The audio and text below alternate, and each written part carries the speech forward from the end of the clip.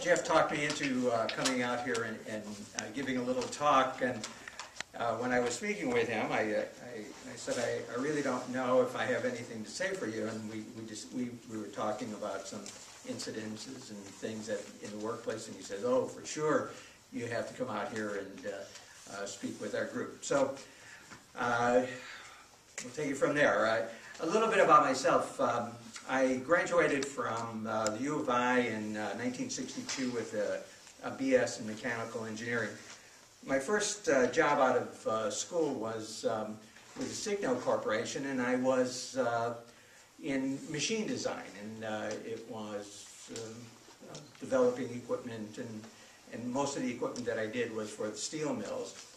And I got into my head that what I really wanted to do was to manufacture things. I wanted to make a product, and so I looked at changing my position, and I started to work as a product engineer with a small bearing company in the city. It's called Aetna Bearing Company, and I started off as a product engineer, and this is where I started getting my background in manufacturing, punch presses, screw machines, things of this nature. I developed into quality control at that point in time. I ended up in charge of the engineering department and the quality control. And at the same time I was doing this, I was doing my work at DePaul for my master's in business administration. And I started reading a series of books that had a pretty big effect on me, and it was called The Human Side of Enterprise. And what it was is using people in the manufacturing equation, and what a valuable resource it was. And it started kind of dictating the way I approached my various positions. I'm going to talk about a couple of instances where I use this approach, and the first one was at Aetna. I developed a clutch throwout bearing, and most people don't know what a clutch throwout bearing is now. We don't have those kind of things anymore, but we were buying a carrier, and we manufactured the bearing and put the two of them together. So half of the product was purchased, and so what I did is I developed a way that we could manufacture this carrier internally. But what it required was doing something out of the ordinary. We had to, I'm going to mention screw machine. A screw machine is not for making screws. What it is, it's a multiple spindle machine for machining parts, so that you could, they're relatively large, could be anywhere from a half inch up to 6-8 inches. The parts that I'm talking about are about 2 inches in diameter or so. And what I had to do was to come up with an extremely good finish on the bore of this part. And I located a device that was, it's called a burnishing tool. And I read about it, and I said, well, this is going to give me what I want.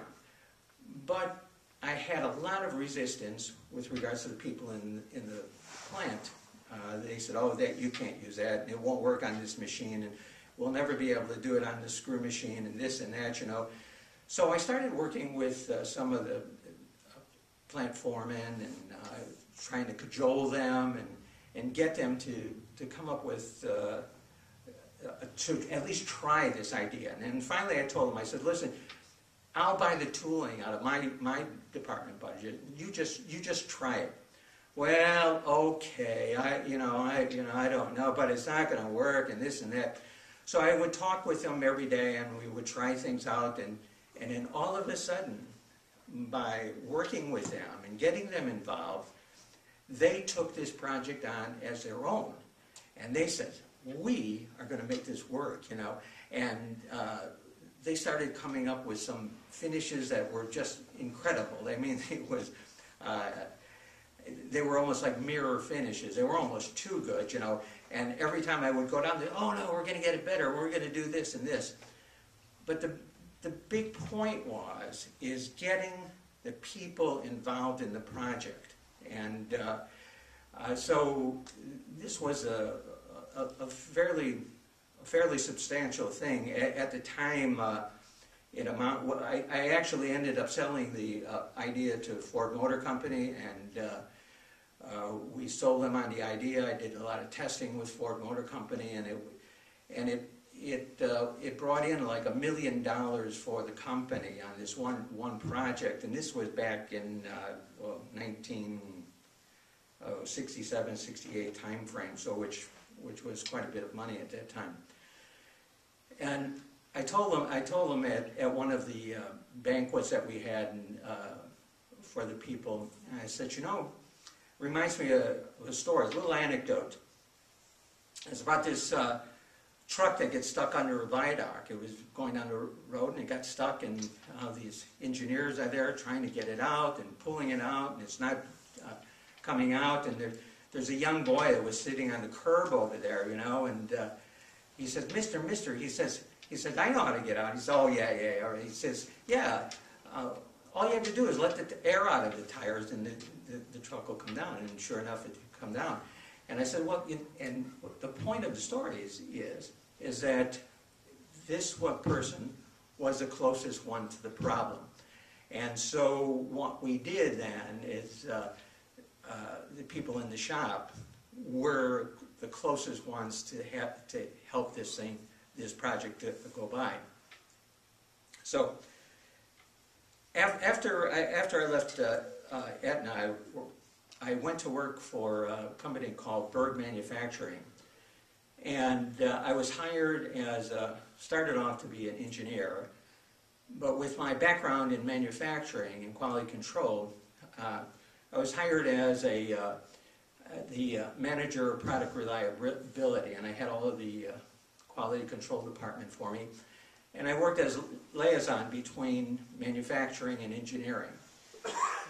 And at this time, this particular company was having all kinds of quality problems and what have you. And when I went through, I said to myself, this was an ideal kind of a situation where anybody could come in and really kind of look like a hero, because they were literally backwards in many methods of manufacturing and quality control. And one of the biggest things was hiring people. I needed to hire 2 inspectors for the department. And the plant manager told me, he said, you have to hire people on the basis of seniority. It was a very relatively strong union in the company. And I says, I was hired here to strengthen the inspection department. And I says, I have to hire the people that I think that are going to do the job. And he says, no, he says, you got to hire. We've got strict rules with regards to the union. So I said, okay. I says, I'll tell you what I'm going to do.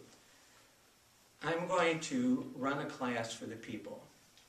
I said, anybody who wants to can come to this class. It is going to be after hours on your own time. And I will teach you everything that you need to know to be an inspector. And then I said, I will personally lead this class. I will personally evaluate it. I said, all you have to do is pass the test, and then I will take people on the basis of seniority. And I had been there long enough to realize, who were the strong people in the company and who were the weak people. But again, I needed to follow a very strong procedure. So we ran this class, and unfortunately, it was a lot of minorities in the company. And when I went through the class, I felt really very sorry for them, because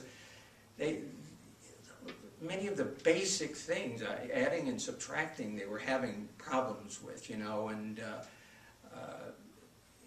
you needed these kinds of backgrounds to become strong in the inspection department. So we ran the class for about 5 weeks, 5 or 6 weeks, and the people took the class. They really got into it. But a lot of them were very, very limited. And I ended up hiring the people who I thought what I would hire to begin with. And I had absolutely no problems whatsoever with the unions at all. As a matter of fact, the people thanked me for not taking them in the position that as an inspector. They just thought it was a kind of a thing that you sat down at a desk and didn't do anything all day. And so they realized what was involved in the job itself, and they realized that their own limitations, but they also thanked me profusely for helping them out. And one of the biggest compliments I think I got was one of the setup people in the machining department came up to me afterwards, and he said, my wife took the class with you, and I really felt kind of bad because his wife was breaking down in tears a number of times, but when we were done with the class, she gave me a big hug, and she said, "Thank you for not taking me," but he said, "I want to know when you're going to run the class again." He said, "I don't want to become an inspector." He says, I want to learn some of the skills that you were teaching to help me to do my job better." And I thought, oh, this was really probably one of the biggest compliments that I could have been paid at that time.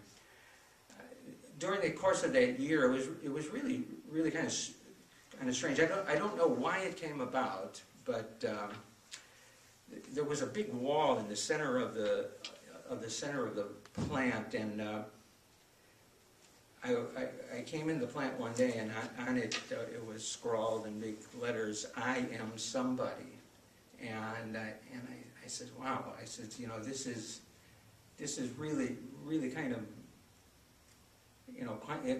it really got to me, because these people were They were just there working. They had no real involvement with the things that they were doing.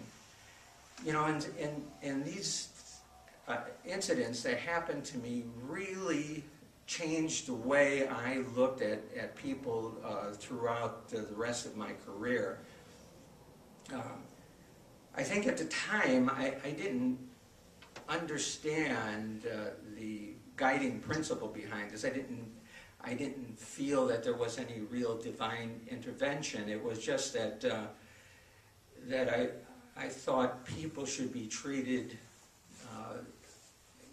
as humans, and to give them help wherever possible. And later on, as I mellowed through the years, I started looking at this from the standpoint of how my religion had affected my work ethic, and how I approached working with people, and the various ways of get things done. And so that's basically the kind of the approach that I had with regards to my religion in the workplace. So I don't know if anybody has any questions or anything. I really don't have too much more to say. So, yes? Did you learn from your experience with working with minorities that they had aspirations that you didn't think they had? Was that part of it? Or? Repeat the question so that the rest of the audience Yeah, I didn't quite. Could you repeat? My question was, when you were working with these minority union workers, did you discover that they had aspirations you didn't think they had? Yeah, I don't know. I don't know if it was that I didn't see the aspirations there.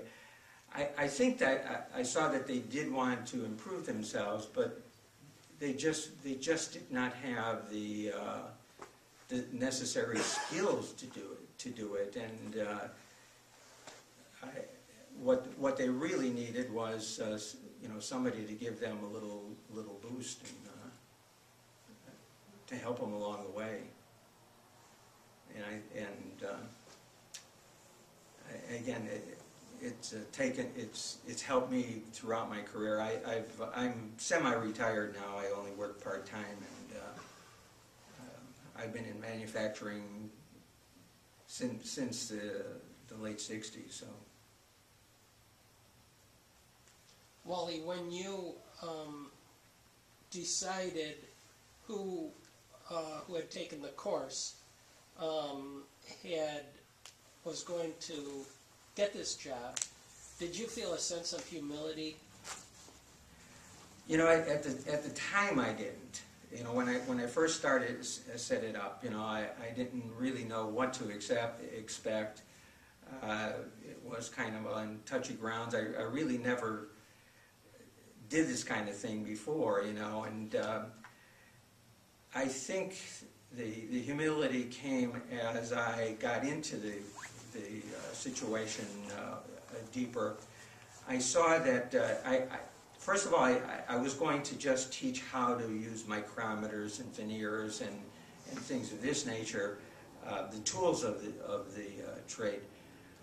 But I found I ended up doing a lot of teaching about not mathematics, but simple arithmetic and things of this nature. And at that time, I had a completely different feeling for the people. I didn't understand. Coming from the background that I was, being a degreed engineer, it was beyond me that people of this age had these kind of difficulties. It didn't really dawn on me until I was really faced with it, and then it was a whole different outlook on things.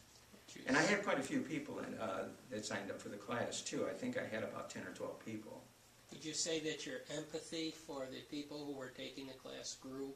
Oh, without a doubt. Not only for the people who were taking the class. I looked at the people who were working in the shop in a different aspect also, and I think that they looked to me different also, because when I first came there, I would try to get them to do certain things to help make the product a little better, and they would fight me. I would have a hard time. And one of the things is a little bit technical, but when we check inside diameters, what they were doing, and these were relatively large diameters, maybe anywhere from 6 to 12 inches, they were checking with plug gauges, and a plug gauge that size can weigh 20 pounds, and it's really difficult, and it's difficult to try to determine if you're making a good part or not. And one of the things I did was I got them right away dial bore gauges, which is it looks like a stick with a V down at the bottom, and there are indicator points, and it just moves an indicator dial. So it's very easy to check it. But when I first got them gave them the tools to use it with, they were using them like hammers. They were just going to show me that they're not going to do anything the way I want to do it. But then after a while, I would control them, and I would move them in the direction I wanted to go. I say, well, here, just try this. Look at this. See, look how heavy this is. And I ended up coming up with a much better product. As a matter of fact, kind of an interesting thing. We were buying some parts from the outside, and just after I started using these dial bore gauges, we got a bunch of product in from this one company who was very reliable, and they always gave us some good parts. And all of the sizes were oversized. I said, oh my God, that's terrible. I said, they've never done this before. And so I called the guy up right away, and I said, the parts are all oversized. They're too big. He said, I've been making them like that for years. I said, I don't know what you're doing, but they're too big. And he says, how did you check them? I said, dial bore gauges. And he said, He says, just stop right there. He said, when I first started making these parts, I was using dial bore gauges, and your people were rejecting them because they used the plug gauge, and the plug gauges would not fit. So I made the parts bigger so they fit the plug gauge, right? And I says, okay. I says, I'll accept this batch this way, but I says, don't do them anymore. You check them with the dial bore gauges right away. So you know, it was just one thing after another that we started making much better product.